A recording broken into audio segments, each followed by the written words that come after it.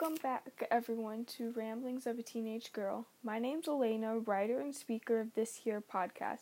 If you're interested in updates and behind-the-scenes information, please go follow my Instagram at ramblingsof_teenage girl. Now, on with the show.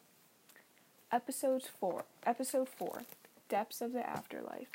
The waves crash over the rocks and up the beach, reaching up and covering my toes.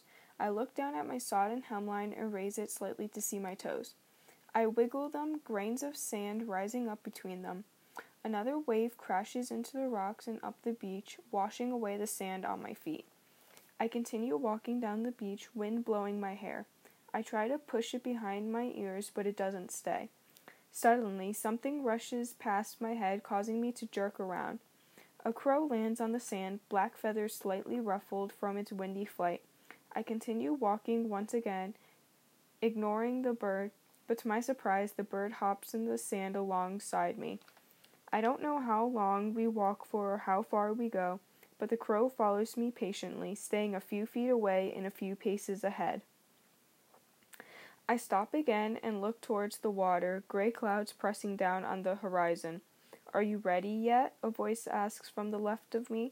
I look down to see a young boy, perhaps 6 or 7 years old, in the spot the crow once was. He looks up at me with big black eyes, which are slightly covered by his black bangs.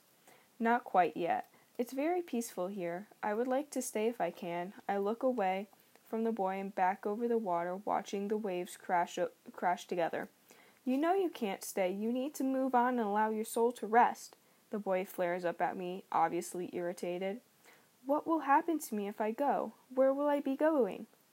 "There's only one way to find out," the young boy says, while extending his hand to me. I take a hold of it and allow him to lead me into the water.